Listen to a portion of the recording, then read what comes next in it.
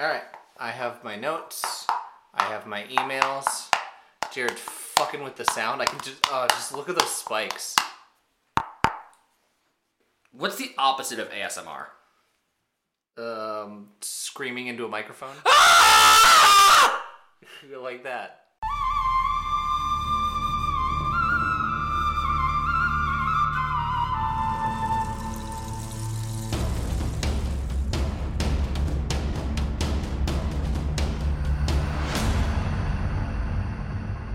Welcome to the Survivor Turning Back Time podcast, the only Survivor podcast that has actual good discussions about gender and sexual orientations in 2003. Yeah. I'm your host, Stephen Levine, with my co-host, Jared Sheldon. Jared, were you having these conversations in 2003? I was 7. So, yes? No. Aw, come on. I will say we shouldn't discount people. Like, people have always been fighting on the right side. They might have just been outnumbered by people fighting on the wrong side. That's fair. I love having intricate and well thought out conversations like this on air. Yeah. I feel like those get buried. Yeah. But we've done it on Survivor before, but this... It wasn't in vogue at the time Yeah. to be discussing this. Now, like, 3-4 years down the line, sure, it starts becoming more of a conversation, but it's actually ahead of its time. I love it. I'm very happy with this episode. Me too. And I think you really enjoyed it too. I love this season already. Yay! Jared, how are you doing? How was your weekend? It was good. I have a thing I do where I do a lot of stuff, especially artistically. And I'm basically taking out future loans on my energy and mental stability and focus. And then the project ends, and I have to pay those loans, those mental loans. Shit's gotta come in. With interest. So I usually fall down a crippling, depressing spiral, or I have no energy. So that's been most of my week. Sure. I shouldn't say good for you, but like, you're putting in work, which is good. I'm like... It's the decompression phase. Yeah. You're doing some really cool things, and... We'll see about that. You're doing things. I also had a busy week, just from life standpoint. I did run a 5K on Thursday. Oh yeah, you're an idiot. I enjoyed it, other than the part that I forgot I was sick. You're a fucking idiot. It was about mile 1.5, where everything was draining down my throat, and I'm like, I can't breathe. This is dumb. I finished. You did. With stuff draining down your throat. Damn it. I did finish the race. My time was not nearly as good as my seed time was. So they, at the start of the race, they like break you into groups, and the first group is like the fast group. Anyone running like 5-minute miles, and apparently my seed time was fast enough to put me in the fast group, and that was a mistake. Wow. I shouldn't have been in the fast group. I should have probably been in the second group, which was like your average runners. People who do this and aren't gonna stop most of the way. And then the rest of the group was like thousands of people all in a single corral, and you're like, that looks awful. Glad I'm not in that. I have several reasons I don't like running. Okay. My ankles and shins hate it. Fair. They want to explode. In fact, I used to think I just couldn't do cardio, and then I started using like an elliptical at the gym, and I was like, oh, I absolutely can. My ankles are just shit. Got it. But the other thing is, I don't know if you know this about me, Steven. I kind of go hard. Yeah. That's not how you run. That's not how, sprinting, of course. Yeah. But for a 5K, I would just I have very little self-control when it comes to, like, competition. So I'd be like, all right, let's fucking go. And then, like, a half a K in, I'd be like, oh, God. I can't do this. Someone carry me. Yeah, you've never been one to, do things subtly. Correct. Speaking of things that are not subtle, emails!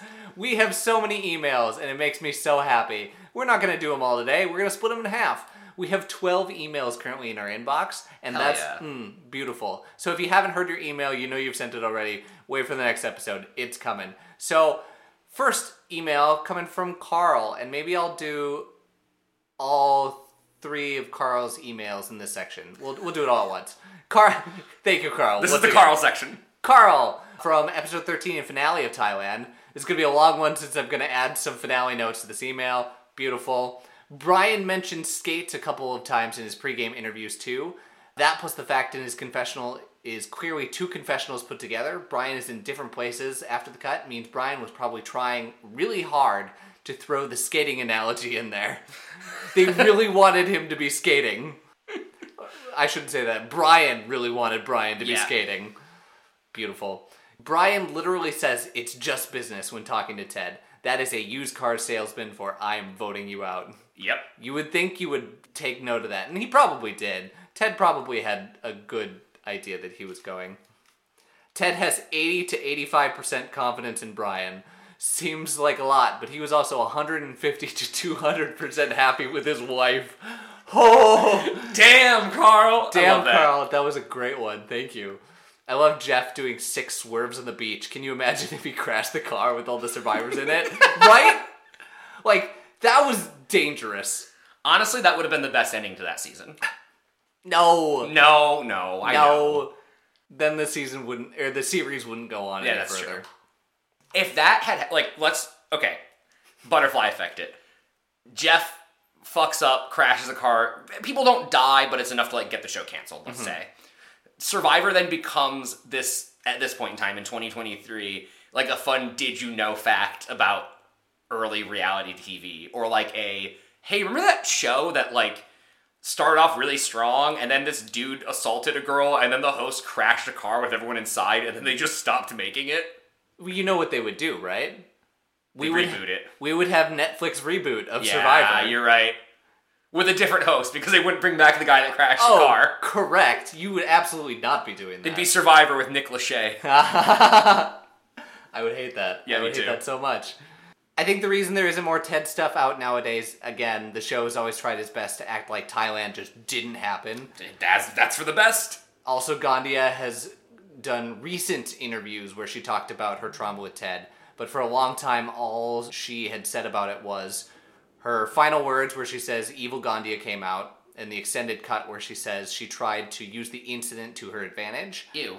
I don't blame her, but I can see how that would make people think she exaggerated her reaction. Sorry, my ew was not you to her. It's also... I don't know. I wasn't in her shoes. I wasn't there, obviously. But it just seems like somebody that's been gaslit so hard to the point that they believe that they are the villain. Yeah. 2, the reunion segment that we talked about, which didn't do her any favors. And 3, a couple of other post-show interviews from 2002 to 2003 where she said she made a bigger deal out of it than it was. Haven't seen those, but people have talked about it. Yikes. And that was it until the last couple of years. Of course, people can bury their trauma and not want the backlash that would come with being publicly open about it, especially pre-Me Too. Yeah. But when that's all Gandhi's feedback for a couple of decades, you can see how Survivor and people that cover it wouldn't have seen any value in revisiting this ugly incident from one of their least popular seasons. That's fair. Yeah. And people in 2002 actually hated Clay more, so anything, they were pissed that Clay didn't get voted out. Hated Clay more than... Than, I think, Gandhi or Ted. Oh, gotcha. Yeah. In my opinion, Ted going far screwed CBS even more than the season had already screwed them. Yeah.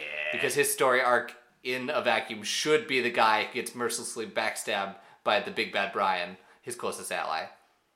But when the backstabbee is a sexual assaulter, it's hard to have sympathy. And then an accusation of racism that we get no context or elaboration on. Yeah. Muddies it even more. Yeah. Moving on to a footnote from this one. Also, since I'm here, just listening to the Talking with T-Bird Helen interview from 2019 at work the other day, there were some interesting tidbits. Said Brian should be asked back because he changed the game by inventing the GOAT concept. I don't agree that he invented the GOAT concept. Who did, then? I don't know if... Okay, maybe he's the first one that intentionally created it, but I think that season 3, Tom's a GOAT. Let's be honest. I see what you're saying. Yeah, you bring someone who you don't think can win. Yeah, it's also not that revolutionary of a concept. Yeah. Right? since season 1 nobody was playing the game, but since season 2, they've had the conversation of like, do I bring this person that I think is more deserving or this person I think I can beat? Like, that was a conversation about Keith in season 2. Yeah. I do agree, though. I think Brian is the first person to actively say, I can take this person who I respect, or this person who's, there's no fucking way he's going to win. I'm going to take this one. All the way to the end. He definitely did it earlier than anybody else. Correct. Yes. We'll reiterate that there's no way CBS would have had Brian back because he was 100% full of shit when he says he was asking for too much money. Yeah. That's fair. I don't think they would have had him back. I agree. Said the biggest reason Jeff hated the cast was because of how cagey they were at Tribal. They would very rarely give direct answers and were not at all forthcoming with information, which would frustrate Probst. I'm sure that wasn't the only reason, but I'm sure it was up there. Hilarious. Ooh, and then throw some ranking ideas, things that we could rank in our thing that we're going to do later. General art designs. General art designs. Yep. Intro music. Yeah. Tribal council sets. Casts. Locations in general. Final immunity challenges. That would be fun. Right now, they're all kind of the same. They're all variations on the same thing. Yeah, fair. Buff colors. Merged tribe names. That could be a fun one. And goes on to iterate that Chewy Jai for dead last. I think I agree on that one. Tribes by how fun they were to watch, or if you prefer, how much you enjoyed the sum of their individual members. That might get a little messy, but that's fine. Yeah. Reunion hosts. A very short list. Yeah, that's only 3 people. I'm in on it. Winners. That could be fun. Biggest moments. I like winners. Individual cast rankings, which would be a lot. And yeah, also that would be fun, but also a time commitment, so do what you will. Yeah, so throws out some good ideas. Here, I'll give you the reunion host ones now. In first, it's Jeff. In second, it's Rosie O'Donnell. In third, it's Brian Gumbold. I agree with that list. Yeah. All right. And finally, I meant to say this before with regards to Brian. One of the things that sells me high on him being a great player is his getting Xian on board at the fake merge. You say he wouldn't have had success in Sukjai, yet he has Xian, one of the smarter players in the game, thoroughly on his side at that point. Does he, or does Clay's the one who starts that? Clay's the one that gets paired with her, and she immediately is like, oh my god, Clay, here's everything you can use to manipulate me, because I hate these people so fucking much. Like, sure, that's kind of splitting hairs, but she was running away from her tribe. It doesn't take a master strategist to be like, hey, come over here then. Like, she's knocking on the door. I'm not going to pat Brian in the back too hard for opening it. I'm there with you. I think if anyone's going to give you a gift horse, you're not going to be like, nah. Let me see those teeth, baby. Nah. Do you know where that metaphor comes from? No. Never look a gift horse in the mouth is because that's the way that they used to, maybe still do, check for horses' health. Oh, okay. Is to, like, inspect the teeth. Nice. And so it'd basically be like somebody's giving you a horse, which I don't know why that was so common. Fucking let me look at the teeth first. And right in front of them, you're like, yeah, how healthy is this horse? It's like, shut up, it's a free fucking horse. Yeah, I don't want this. I mean, I hated him as much as the next guy, but he exhibits all the traits of a great player. He manipulates very well. He was never on the block, and no one is ever mad at him until after they've been voted out. That is true. He manipulates well. I do think he's helped by being in a relatively weak season of people. Yeah. And by being a sociopath. Oh, absolutely. He is cutthroat. He is a great game player, but the game never ends for him. His best trait is something we didn't get to see, which is the individual relationships he makes with everybody, which we saw a couple of them. We saw it with Clay and Ted. Sure. But Helen talks about that being a thing. Like, he knew, because he's a sociopath, what would get somebody on his side and how to say it to them. Sure. Okay. One email from Josh. Just a couple things. It's a pretty universal opinion that Brian is perceived as a top 5 winner in terms of strictly gameplay. Insane. He's good. He's not that good. I don't want to go to bat for him, but top 5 seems high to me. I want to put him somewhere in the middle. He's already not even the best of the 5. But Rich played a better... It's hard because both of them weren't playing against people that had strategy for the most part. Brian's people were tougher than Rich's, but Rich is a better winner in my opinion. Well, we'll test that theory later. We will. Kind of. We won't have Brian in that. I do think he is quite easily the most dominant winner the show has ever had. And I agree. I think he's up there in just, like, leading the game exactly how he wants it. The only thing that I want to push back on that is, yes, that is the result. But how many times did they be like, different people around him be like, wait, we have the numbers, we gotta take this guy out. They all knew he was going to win. Mm-hmm. But for some reason, Jan just wouldn't? Like literally, if you replace Jan with someone who just would make a decision, Brian doesn't win the season. I mean, you're not wrong, but I don't know. Like, if you put... I'm trying to think of somebody from season 3, 4. Like, if you switch out Jan for Nolia, or Kathy, or fucking... what's her... Yes, of course, Kathy, the great decision maker she is. Well, that's fair. Old Tina in season 3, and, like, then you have that final 5. The final 3 is Ted, Helen, and that other person. But Jan just decided, no, these old bones need to win. And I understand her decision, kind of. But, like, yes, I want to try to take down Brian in a final immunity resiliency challenge. Yeah, I don't know. The poor decision making all around. But, again, Brian had it his way the whole way. It's true. I've said this a couple times, but the casts of Borneo and Australia were legitimate celebrities. In the comparison between Sue Hawk and Helen Glover, it's no contest who was the more popular one. Sue Hawk was so popular, she got to meet George W. Bush. What? And sends a link of that. Beautiful. I forget about that. Yeah, that's true. Yeah. Getting on All-Star seasons also has very little to do with your merit as a game player and more to do with your relationships with the audience and production. And that is a note that we should definitely talk about because it's very true. Because you don't necessarily have to be the best Survivor player to be on an All-Star season. Mm-hmm.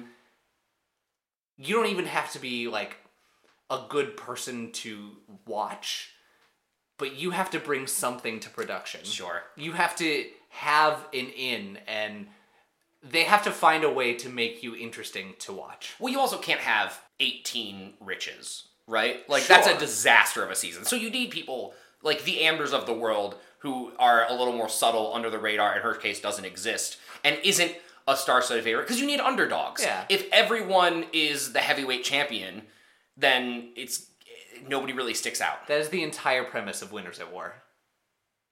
All right. And finally, I'd say most bitter jurors are deserved.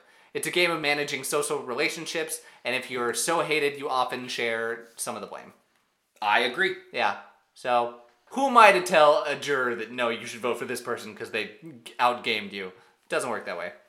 2 more emails that we're going to do today. One from Tyler. Congratulations on getting through the season. Pretty confident this season will remain at the bottom of your rankings for a long time. Probably ever. Judging how you feel right now, yeah, probably. Helen had a column in the Rhode Island newspaper where she covered Survivor All-Stars and related the season to her experience on the show, but the column had to be discontinued because it was still within the time frame that her contract prohibited her from talking about behind-the-scenes information from her season. Wow. That's funny. Imagine getting a cease and desist letter while you're doing a job and you're like, fuck, what do I do? Cease and desist. And desist. Clay's wife passed away a few months before he did, and personally it would be kind of nice to think that grief over losing her played a role in him dying when he did, given what a misogynistic lech he was portrayed as on the season. That's a thing that happens. Yeah. I don't know the inner workings of their relationship. They could have had a very happy marriage. And from what we saw, I feel like they did. Clay's just kind of gross. Yeah. You can have a happy marriage and also be a bad person. Yeah, people are nuanced. Yeah. I'm sure everyone else is going to mention this, but the thing that Brian supposedly told Ken about why Ted needed to go is that Vesepia just won last season and we can't have 2 black winners in a row. Oh no. Holy shit. I've alluded to this previously, but Brian is actually the only person from the season that didn't attend the 10-year anniversary party, and I haven't been monitoring this until now, but in 2009, there was a Where Are They Now special on TV Guide focusing on Survivor winners and other contestants that became millionaires. And for Brian, they just had a voiceover explaining the puppy situation. And the footage they used for him was clearly from the special they had done a few years before, so he's the only winner that didn't appear in that special. Wow. He might have been in jail at the time. Yeah, maybe. Yeah, depending on when it was. Okay, so that's insane. It also makes you wonder if Brian believed that or cared about that, or if he was like, I wonder if this New York City cop's racist. Maybe. Like, Maybe. let's play to that. Yeah. Running through these quick rankings for Thailand by media outlets. Entertainment Weekly, 4th worst season.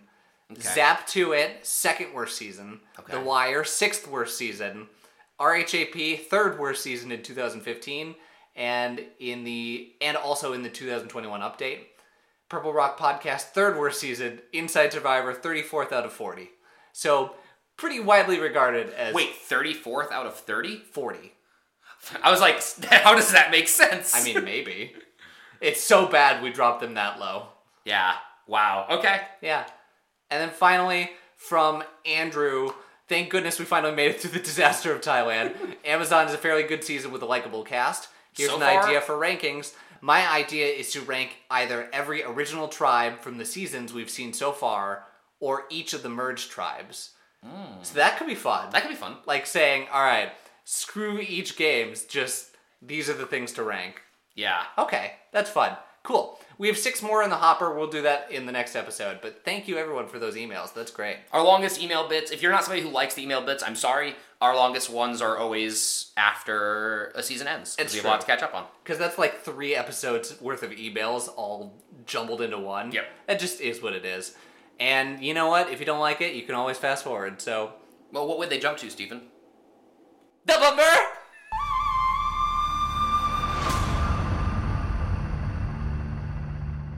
So this episode came out on February 20th of 2003. Some very interesting things in the week between these episodes. Go on. The first one is Dolly the sheep passed away. No!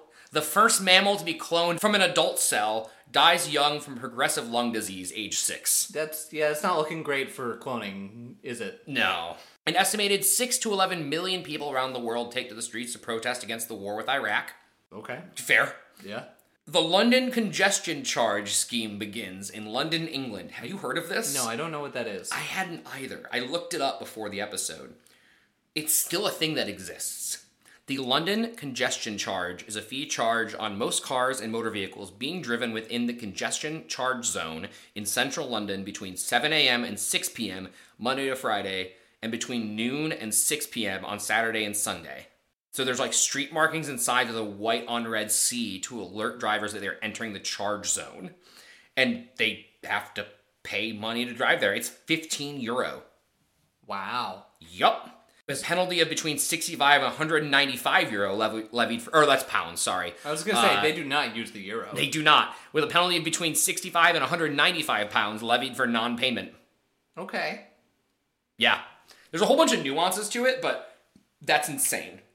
And then a pyrotechnics display sets the Station nightclub ablaze during a concert by rock band Great White. Kills 100 and injures over 300. Holy shit. In West Warwick, Rhode Island. This is like some triangle fire shit. Yeah. Wow. Pyrotechnics are still dangerous. They really are. And again, we had pyrotechnics on our ship. Have I talked on this podcast before about the brown M&M Van Halen thing?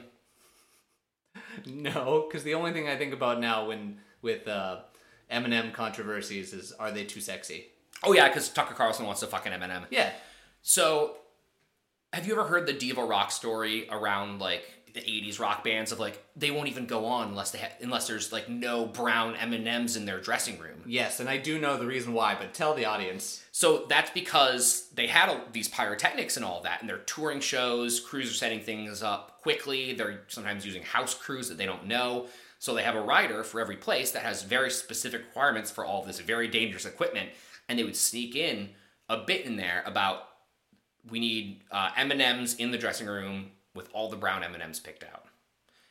And so they could walk in the room and immediately see they didn't read our rider. Yep. We have to check everything.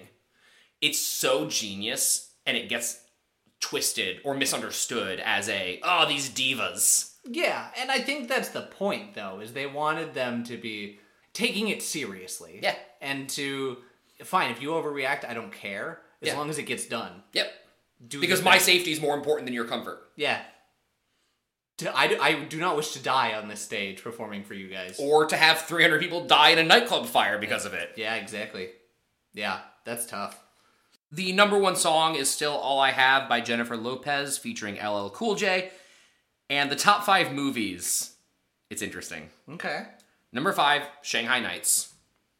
Jackie Chan. Jackie Chan. Love that movie. Owen Wilson, too? Is that? Yeah, I think it's Jackie Chan, Owen Wilson. Wow. The Jungle Book 2. Chicago comes in at number 3 with How to Lose a Guy in 10 Days at number 2. Number 1, Daredevil.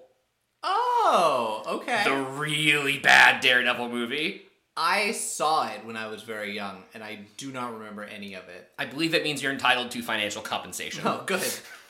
Having to sit through that movie. Just like Facebook. Yeah, it's not a good superhero movie. That was back in the day when Marvel was like, oh, we should just sell all of our movie rights. Yeah? Sony could have bought all of Marvel. They probably should have. Glad they Duh. didn't. Glad they didn't, but... Yeah. Who? Yep. Let's talk hypothetical, shall we? Okay. What... Because there are some bad superhero movies around that time. Mm-hmm. Had we not had the Raimi Spider-Man trilogy, would we be making Marvel movies now? Yes, because I don't think the Raimi Spider-Man trilogy is why the MCU started. Okay. I think they found lightning in a bottle to get them kicked off, and then they found a formula. But Iron Man being... Because Iron Man 1's what started it all. Mm-hmm. Having a down-on-their-luck actor that is very talented, but needed a second chance in Robert Downey Jr., that had like been to jail and had gotten over all these addictions, and was willing to take a film that was a risk, while being also incredibly talented, but doing it for less money. And Iron Man being the right hero. Because we also had the X-Men movies, right? And like people liked the X-Men movies. Yes. But would they have had quite the same form? I don't know. As long as Iron Man still gets made, though, the Raimi Spider-Mans don't matter. Okay. I'm down with that. If anything, this means we get Spider-Man in the MCU a lot sooner. Fair. All right. Moving on to the episode. Yeah, we are a Survivor podcast. Nah. Episode 2, Storms.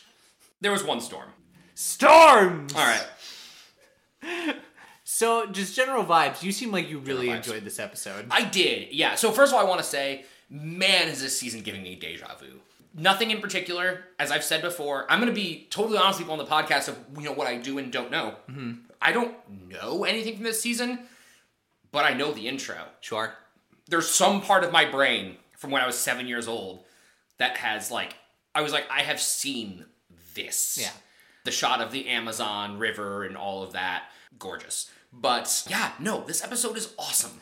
It has a lot of different plot lines. It actually has too many plot lines, which is not something we've had a problem with so far. I mean, think about like season 5 or season 3, like we had homophobia come up, and that was an entire episode in season 3. Yeah.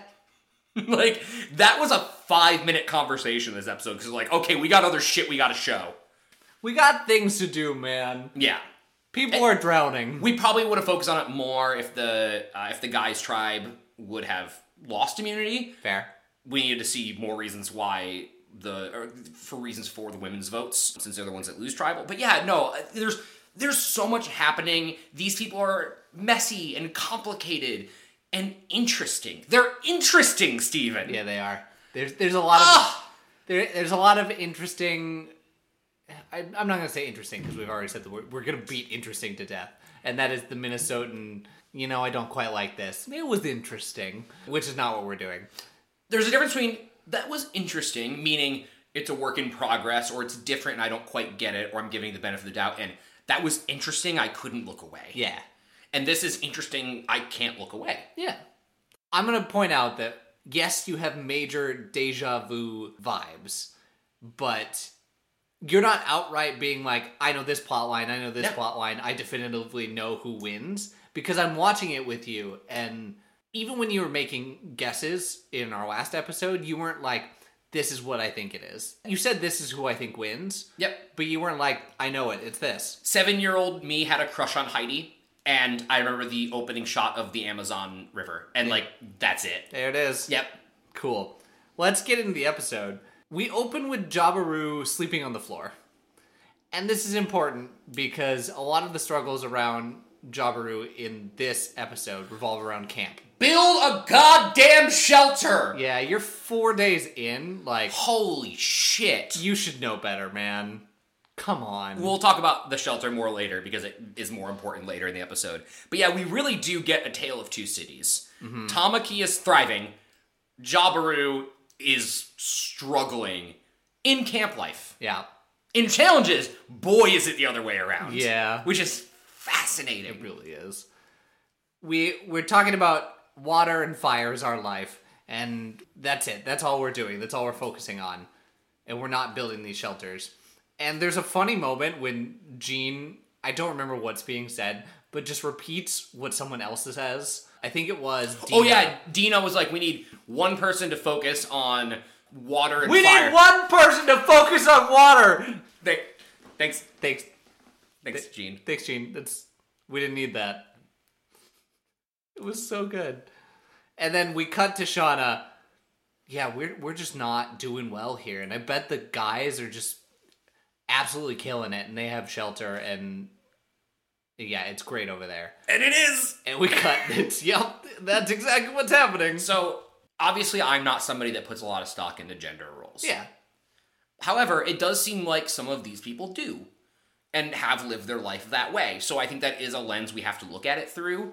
And there is a certain level... We see the pros and cons of the ways that these people in their gender roles approach things as a team. The guys don't really communicate that much. They have a leader. They get things... Or they have leaders on specific tasks. Sure. They're not afraid to step up and take charge. They seem to collaborate very well in camp life. And then we get to the challenge and they don't even know each other's names. Yeah. And then we go back to the women who are having a harder time making decisions, as Jess talked about last episode. It's just a different, more circular communication style where they're trying to come to a consensus, and it seems like even through day 6, they haven't on how to live together. We have a lot of problems about how to live together. We get to the challenge, and they all know each other. Mm-hmm. They all know how to communicate when there is a set task for them. And they know each other's strengths and weaknesses already, even though it's day 6. So it's tribe strength and like views on like compatibility seen through two very different lenses. And I also, like I said at the beginning of that spiel, those are those gender roles that they have set for themselves that I don't think there's nothing like natural about it. It's not like men are born a specific way and women are born a specific way, but the society which has molded them to think that way. Yeah, I don't think it's that the men got their shelter up because they're better builders or better anything.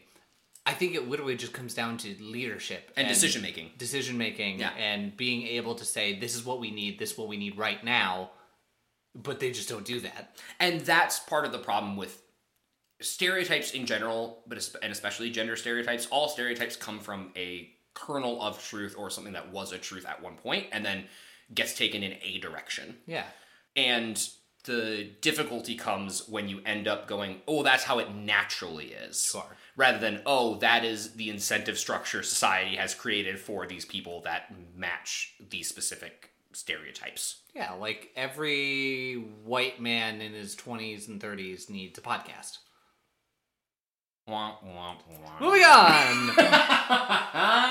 The guys have a great camp. They have figured out how to use the maniac flour to make like these maniac cakes. And I can't say it right. Maniac cakes. No. They're making these cakes, and they look like actual food, as opposed to what the women are cooking, which is just burned, crispy something. It's bad. It is bad. It's bad, man. Oof. They are out net fishing, and nothing is coming from the net fishing. I don't know. Sometimes I feel like Survivor gives them tools to fish, knowing that it's going to fail. Well, okay. Fishing is interesting in this episode, because we'll get to it, but the women win the bait. So, the men go to, like, the deepest part of the river and start randomly throwing out this net. Yeah. and not hitting anything. Yep. And the women take the bait and go to this tiny part of a stream. And I'm like, why? You all just need to be in the other location. It's like, you go into the river and fish with your bait and go to the stream where you can see the fish and throw it on the fish. Yeah, they did show the fish in the river, so I'm not... That was with the women fishing with the bait, though. Yeah. Yeah, so like that's where you need to be net fishing versus use your pole in the river to get bigger fish. I agree on the net fishing. I think the net fishing needs to be used in the river area. But I don't know. I think that... The chunks of bait were too big for the fish they had in that part of the river. That's fair. You can always make them smaller, though. Yeah. Anyway, they're out net fishing. They look up and they're like, shit, it looks like it's about to come down. And it does. So they get back to camp and they're all dry. And we smash cut to the women. Oh no. We're not prepared for this at all. They're just standing around in their rain gear. And just everyone is miserable. Yeah. No one's having a good time. It doesn't look like it gets any better next episode. We get into the challenge, the reward challenge, our first reward challenge. And it's one that we've seen before, but with a new twist. They didn't hide the pieces from one tribe? It's the blindfold challenge. So we have one caller, and everyone else is tied together going to get pieces to a puzzle. Hey, Survivor. Yeah. Survivor. I will be Survivor in this scenario. Hey, what the fuck was Chrissy supposed to do if she had to play? We did have a conversation about that. I guess... Hold on to somebody? Yeah. Be behind, like, holding on to their waist or shoulders or something. What? You can't bring on your first deaf contestant and then make a fucking early challenge a blindfold challenge. That does seem like a gross oversight. Or something designed to, like, put her in a bad place. Maybe. I think with how Jeff... Now, Jeff's not a producer yet, so I guess he doesn't have control of that kind of stuff. I think the producers... Why would you bring on somebody with a disability just to set them back? Like, that doesn't make a lot of sense from a storytelling perspective. It doesn't make a lot of sense from a production perspective. And Jeff, like, goes to bat for her in Tribal. So maybe... Survivor's done shitty things, clearly, but it just seems like an oversight. Or like they plan, like it's two separate teams that didn't communicate, right? Like there's a casting team and there's a like set building team that did not talk to each other.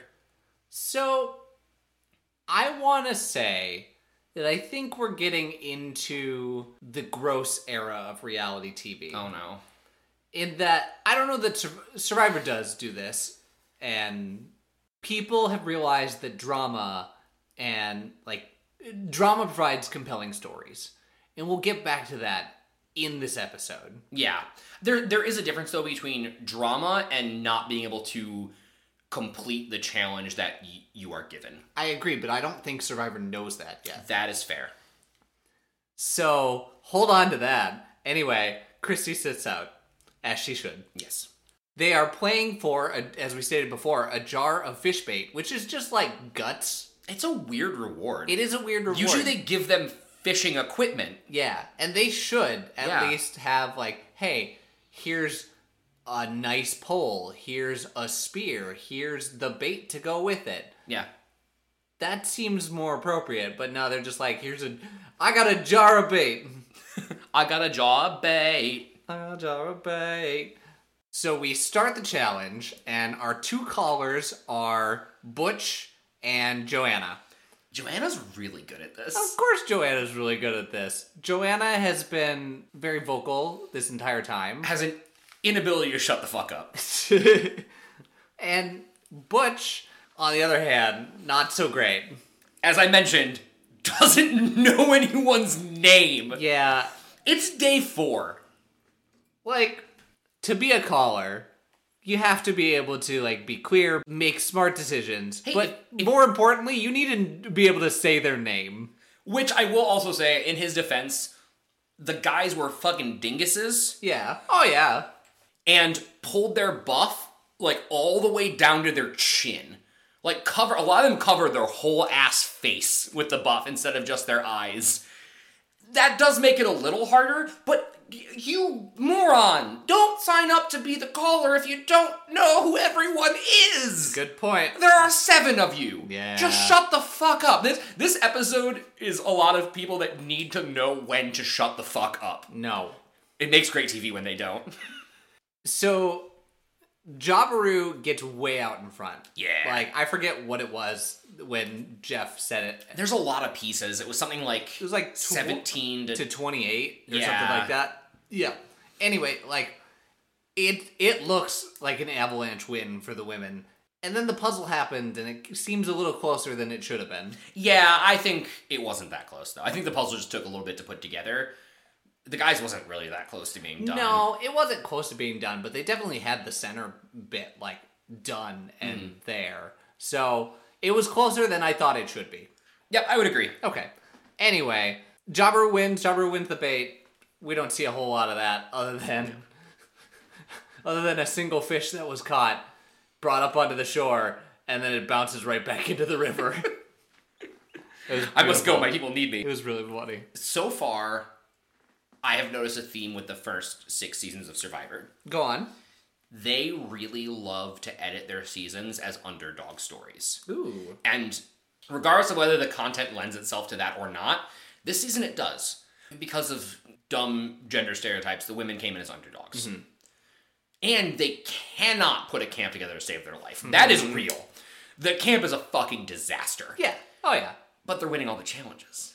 Yeah. So they have this neat underdog story, and it lends itself to that. Whereas Thailand, they also try to make an underdog story, except all of them were unlikable and had the power pretty quickly. Like, before the merge even, they were then in the driver's seat and nothing ever changed. They try to do a little bit of that with even season 4. Like, we saw all of the underdog tribe that kept losing challenges, and then one of them comes back and wins the game.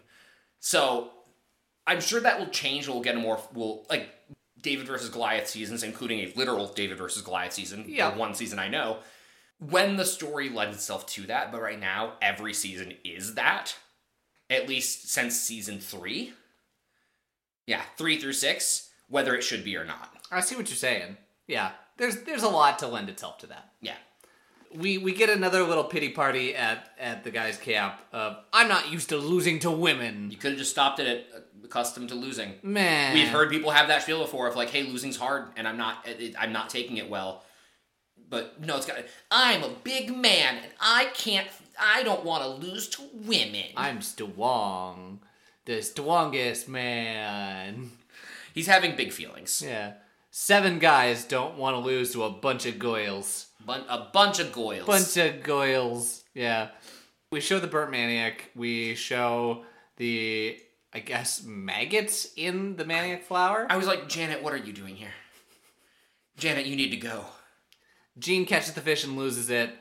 And then we get a little snippet of the guys' camp of all is not well and good in the guys' camp. Yeah. And they start off by saying, Roger said some shit. Rob is like, I needed to figure out how to turn the tribe on Roger, and I think I found it. And I didn't have to do anything. He did it himself. Yeah, and I was like, oh god, they're gonna try. Of course, they're gonna try to go after Roger. And then Roger goes on like one of the most homophobic rants that we've seen on Survivor so far. Oh yeah, it's bad. Like, even think about Frank. Even Frank was like, yeah, they make me like gay people make me uncomfortable. Yeah, but each person, like, he had a level of nuance of like each individual person that is gay, whatever, gayness is wrong, which obviously bigoted, terrible. Yeah. But Roger goes so much farther. He's like, the act, and I don't think, is anyone on the tribe even gay? Like, how did this come up? I don't know how it came up, because they don't show us that. They don't show any of the lead up to it. It's all just mid-conversation. I don't think that it's right. I don't think that they should be allowed to get married. Somebody probably made a joke, because it's an all-guy tribe. It's wild. It's so unhinged. She's like, it's wrong. It's against the natural order, which also, your bigotry is not correct. There are plenty of animals have gay sex in the animal kingdom. It's true. Alex, though, Alex became my favorite person on the Guy Tribe. Did you expect this out of Alex? I didn't know anything about Alex. Sure. So I didn't, what I'll say is I didn't expect it out of any of them. I didn't expect such a nuanced, almost vulnerable reaction. And like, he almost meets him, like he listens to him. Yeah.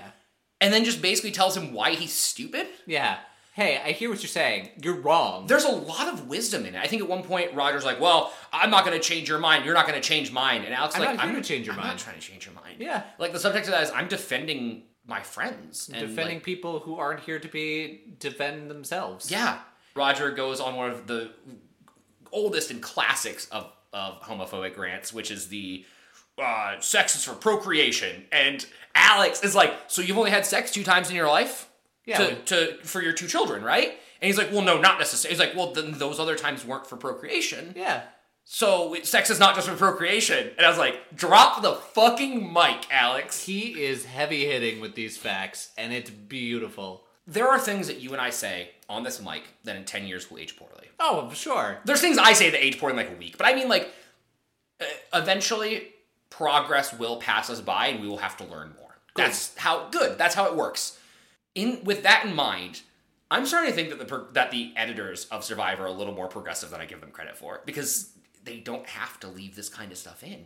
They didn't have to, but they did. But they did. Yeah, I loved it.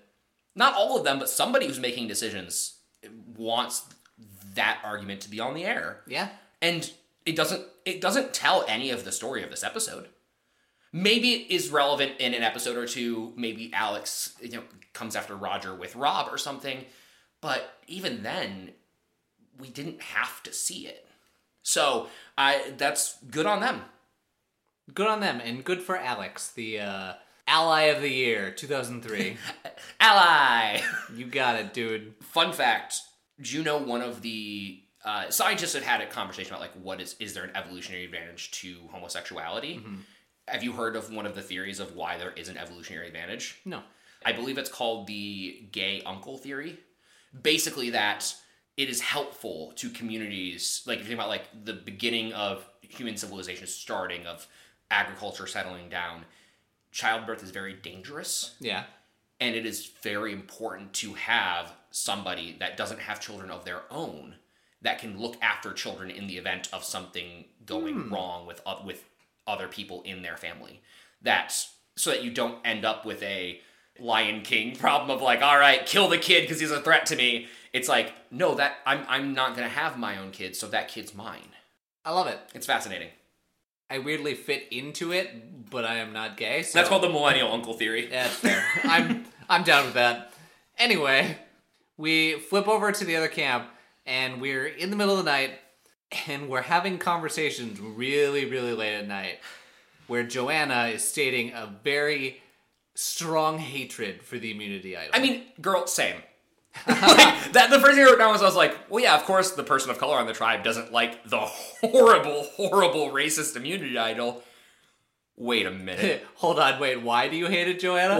Why do you not like this immunity idol? Because it is a false idol, and it is a blasphemous take on God. She did the wrong math, but got the right answer. Does that make sense? Does for me. Yeah, so she is incredibly religious and is just saying that this is a false idol, and if y'all are good Jesus-fearing Christians, you should hate that thing, and we should never win it again. Okay.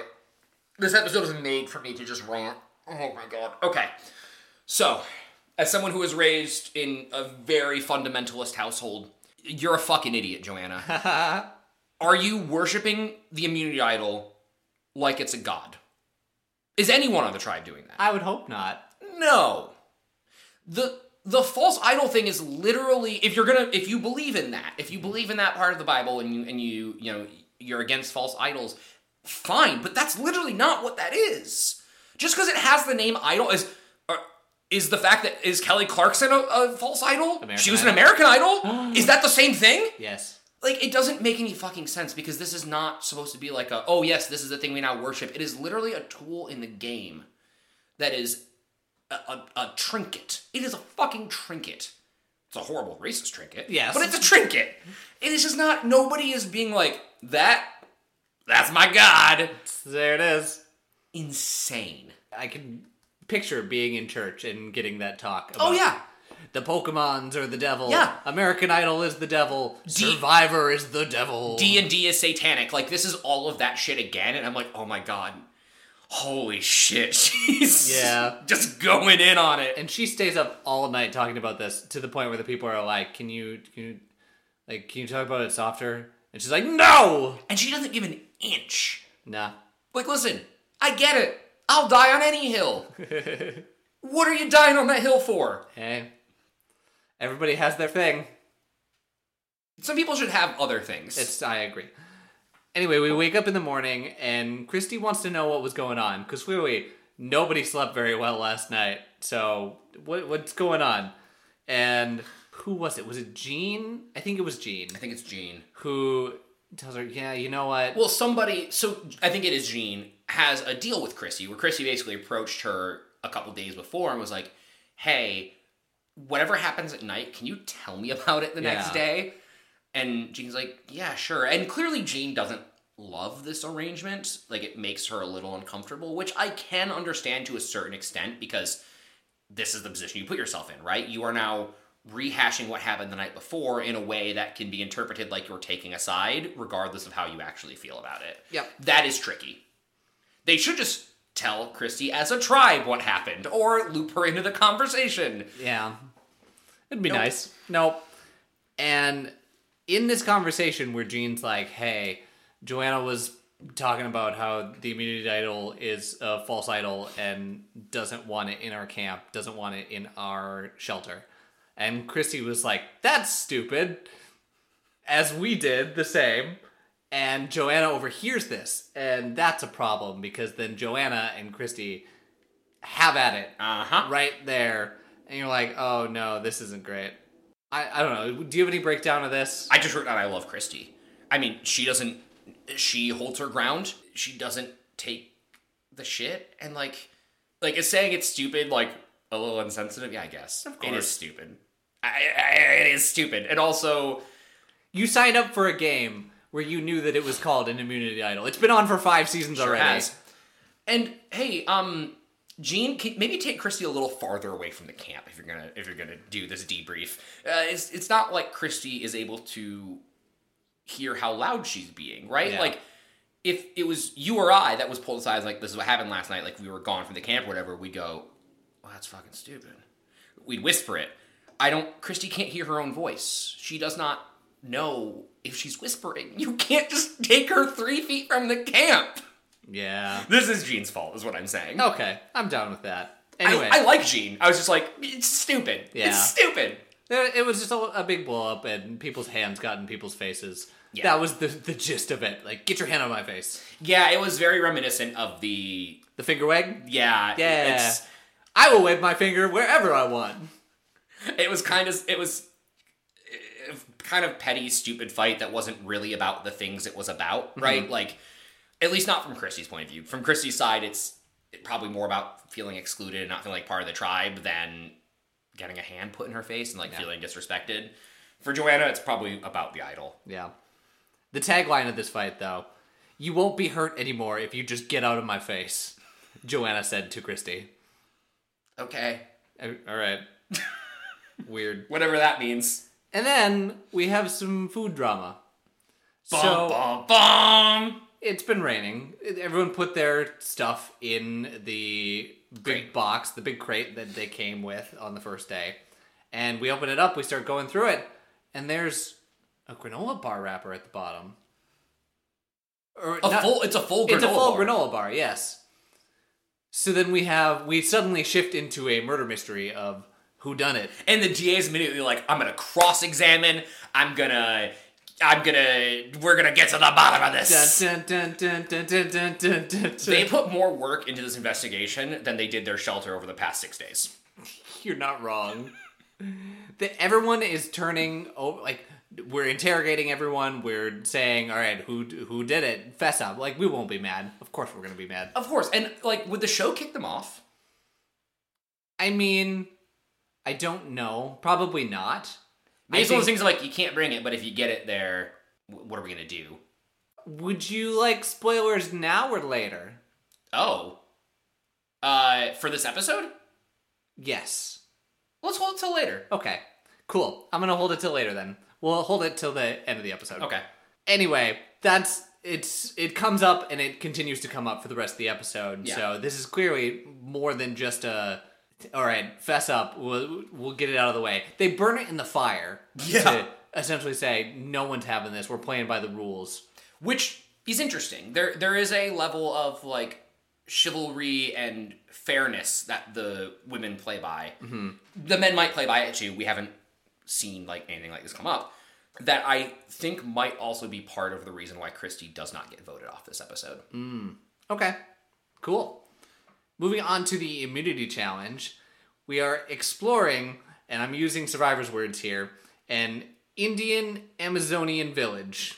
Amazonian Indian. Amazonian Indian, okay. That's not the term anymore.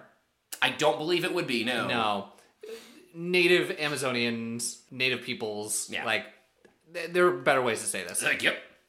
Anyway, this is a replica of a village. I don't think anybody actually lived there. I don't think so either. It looked like when you go to like one of those old pioneer towns. Yeah. Like it was very like, oh yeah, so we lay out the papayas like side by side by side by side in like perfect distance. Everything was too perfect. It's a diorama. Yeah. And that's really what it was, because it's a memory game is what we're playing here. Jeff's like, hey, you get 2 minutes, go explore this village and think about things, because I'm going to ask you questions. So, I need to challenge myself a little bit on this. Sometimes bad challenges are just bad challenges. Mm-hmm. This is a bad challenge. But if the guys had won the first 2 challenges, I might have been like, did they pivot to a mental challenge because the women were losing the physical challenges?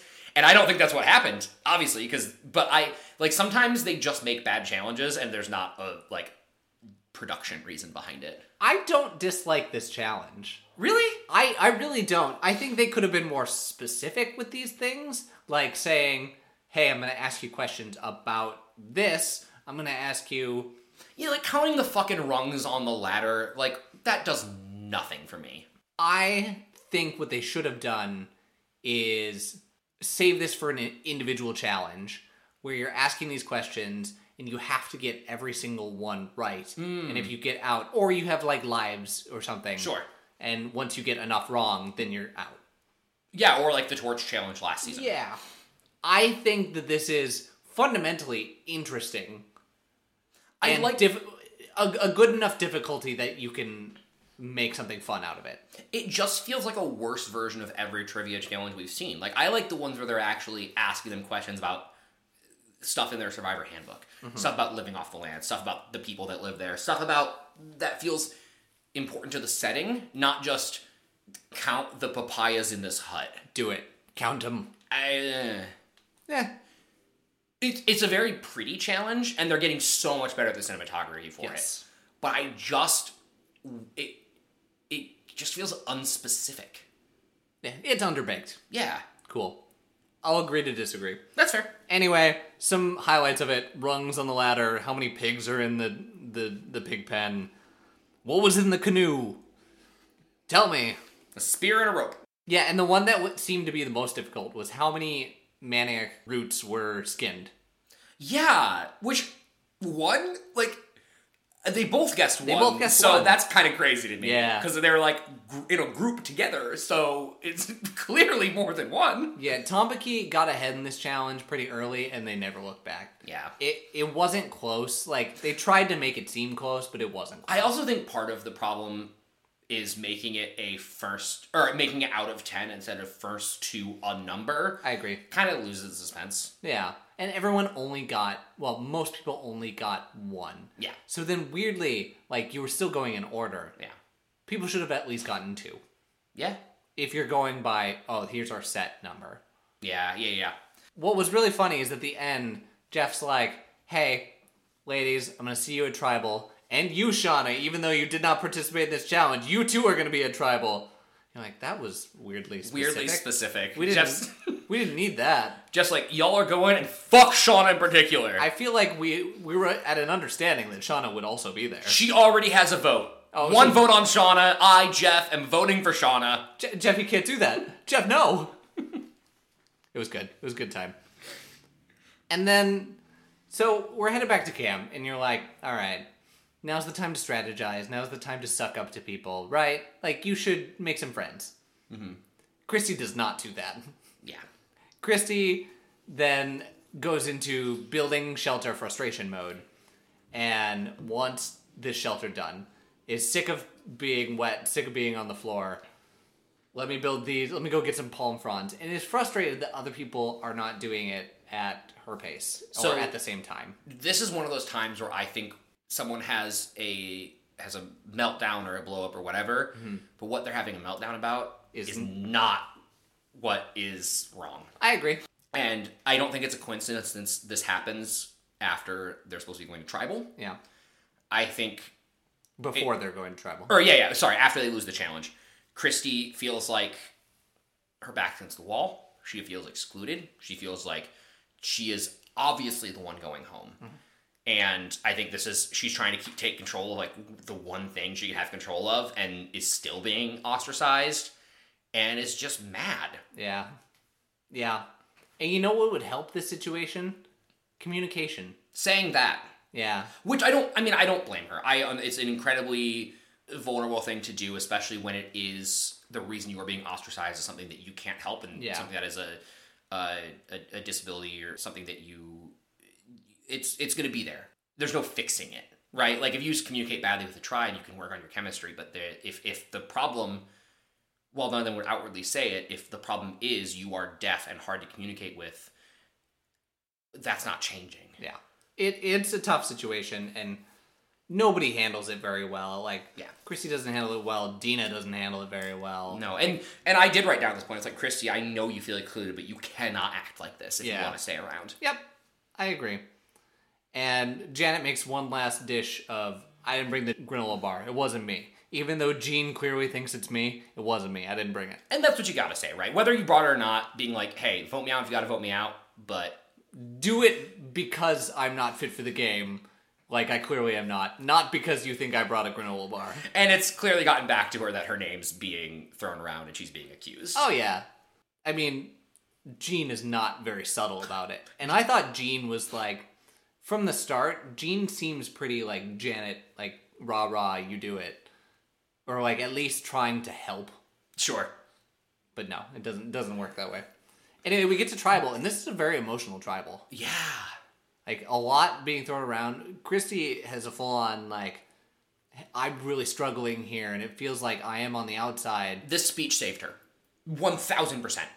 Because if you just have a blow-up like that at camp, and go in and you're like, people aren't helping me, blah, blah, and then, like, you're going home. Mm.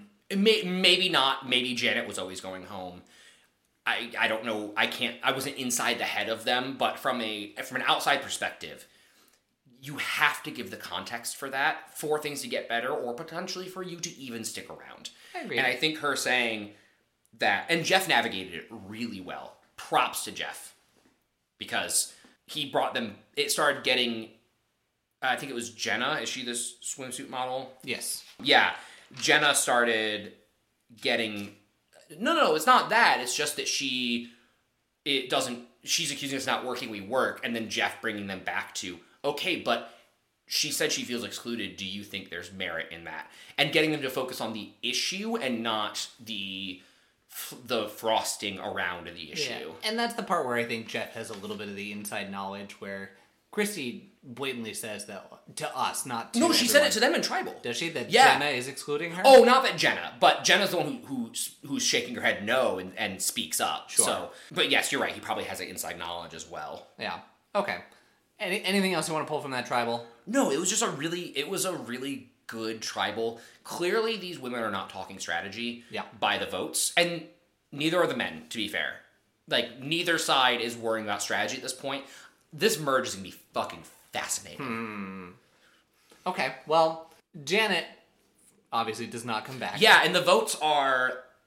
Oh, I didn't count the votes at the end. Is that 3 for Janet or 4 for Janet? I believe it's 4 for Janet and 4 other... So it was 4 for Janet, 1 for Christy. Look up the vote counts, because these are... Sure. I think that these are important. Oh, wait, does Jenna also vote for Christy? No, Christy only has 1. Wow, okay. No, I did that wrong. So it was There were 5 votes for Janet. Oh, wow. Okay. And then Christy for Jenna, Joanna for Christy, and Janet voted for Jean. Yeah, that's right. The granola bar stuff. For accusing her of the granola bar. Yeah. That's fascinating, and I wonder what the ramifications of Christy voting for Jenna will be, because Jenna didn't vote for Christy. I see what you're saying. Yeah. Interesting. And also, Joanna's probably the next woman to go home, right? Like, unless something radically changes or Christy has another meltdown, Joanna's got to be the next woman going home. I'm not going to say anything. I'll never tell. Anyway, Janet doesn't come back. Shocking. I know, right? Okay, wait, I do want to talk about her after show exit speech. Okay. Fucking gold. Okay, tell me more. What was it? Talking about basically like being like, I'm middle-aged. I think I did okay. For any of you middle-aged women out there that are having a midlife crisis, maybe like dye your hair or something instead. Basically being like, I should not have applied, and there is a value in knowing yourself. Don't fucking do this. Yeah. Yeah, that's fair. For the record, and this is widely regarded as the truth, Janet did not bring the granola bar. Okay. Was it Jean? No matter how many times she pleaded with her tribe mates, she was not responsible for the granola wrapper at the bottom of the supplies barrel.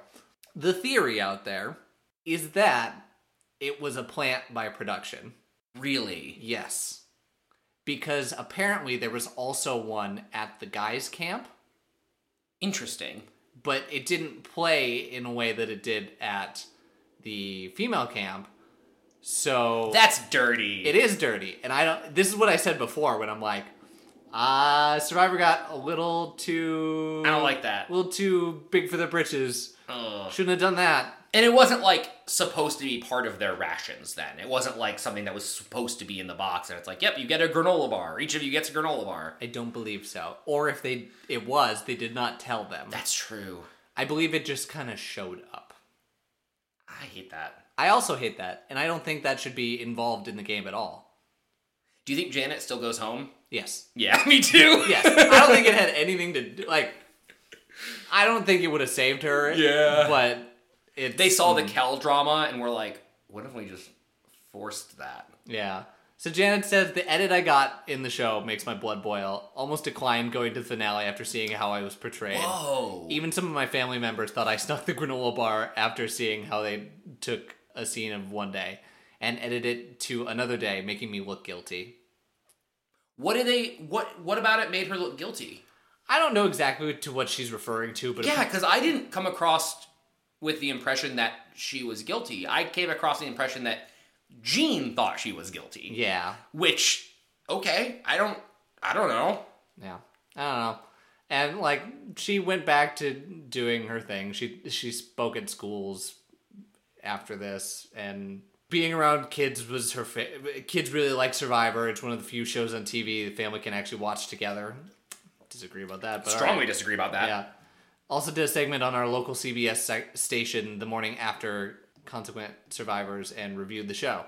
Went back to college to further my nursing education and resumed my role as a part-time RN and full-time wife, mom, and now grandma. Cool. She's no longer a homemaker. Well, she still is. She says she's a full-time wife, mom, and grandmother, so... Yeah. Here's one thing that it highlights in the tagline of this article. What's something that will blow fans' mind that happened out there in the season that never made a TV? The fact that a tribe of all women was given condoms in the first aid kit.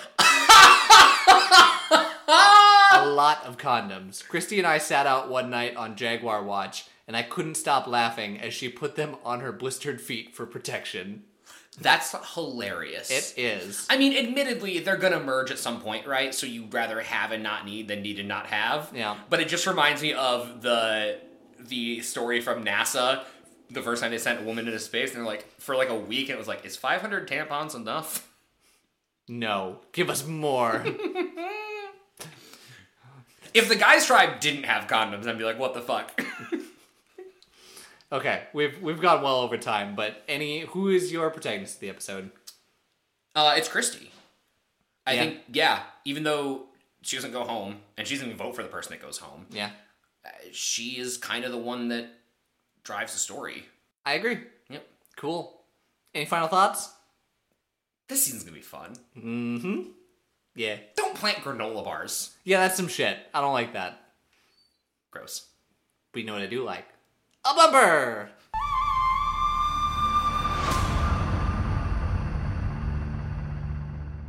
That'll do it for this episode of the Survivor Turning Back Time podcast. Thank you for joining us. Thank you for the emails. Jared has to say something. I forgot to say how Janet would do on a future season. Oh. Bad. She wouldn't apply. Bad. Don't do it. I can't imagine a world in which Janet is ever not the first boot of her tribe, or Fair. like in the first 3 votes of her tribe. Yeah, that's fair. I'm with you on that one. She was like, she got there day 1 and was like, guys, this is hard. And they're like, if I could do this. Yeah, we know it's hard. That was the point. Have you seen the show? We signed up for this. Yeah. Yeah. Poor Janet. Poor Janet. Okay. Well, anything else? What would you like to promote? I started playing a new game. Apparently most everything I promote is video games. Sure. It's called War Tales. It is really good. It just got out of early access in April. I didn't hear about it till just like a couple days ago. It is... Graphically, it's nothing impressive. And the world looks it's a fantasy game. The world looks kind of very stock, low fantasy. Man, is it good. Basically, you are starting an adventuring party. It's very D&D-esque. You have a few scenarios you can pick from, people you can pick from, all that. And then explore the world. And it's top-down, like, really zoomed out. There's survival mechanics as far as, like, I don't like crafting, but the crafting in it's really good. I don't like survival mechanics, but the survival mechanics are really good. Because you have to, like, feed and pay your mercenaries, like you're starting a mercenary company. And the battle is very much like Banner Saga, Fire Emblem. The story's limited, but the story kind of changes every time based on what you're doing in the world. Like, the story is built from the company that you build and how the different events affect them. There's not, like, a really strong through narrative. But I just can't put it down. Okay. So if you like tactical games with hard combat and love exploration and like natural story building, it is great. Nice. Cool. I'm going to promote, if you're listening to this in the first couple days it's out, Monday, Tuesday, even Wednesday, the finale of season 44 is coming up this Wednesday, and I really like the storytelling of what's going on. I felt like the last episode was a little heavy-handed, the storytelling, but it got the effect out of me of what they wanted it to be. For low spoilers on that one. But I am really excited to see who wins. I think there are some really good candidates for winners, and then there's one person that I'm like, I don't know. So, hold that. For my co-host Jared, this is Steven. For my host Steven, this is Jared. Bye-bye. Bye-bye.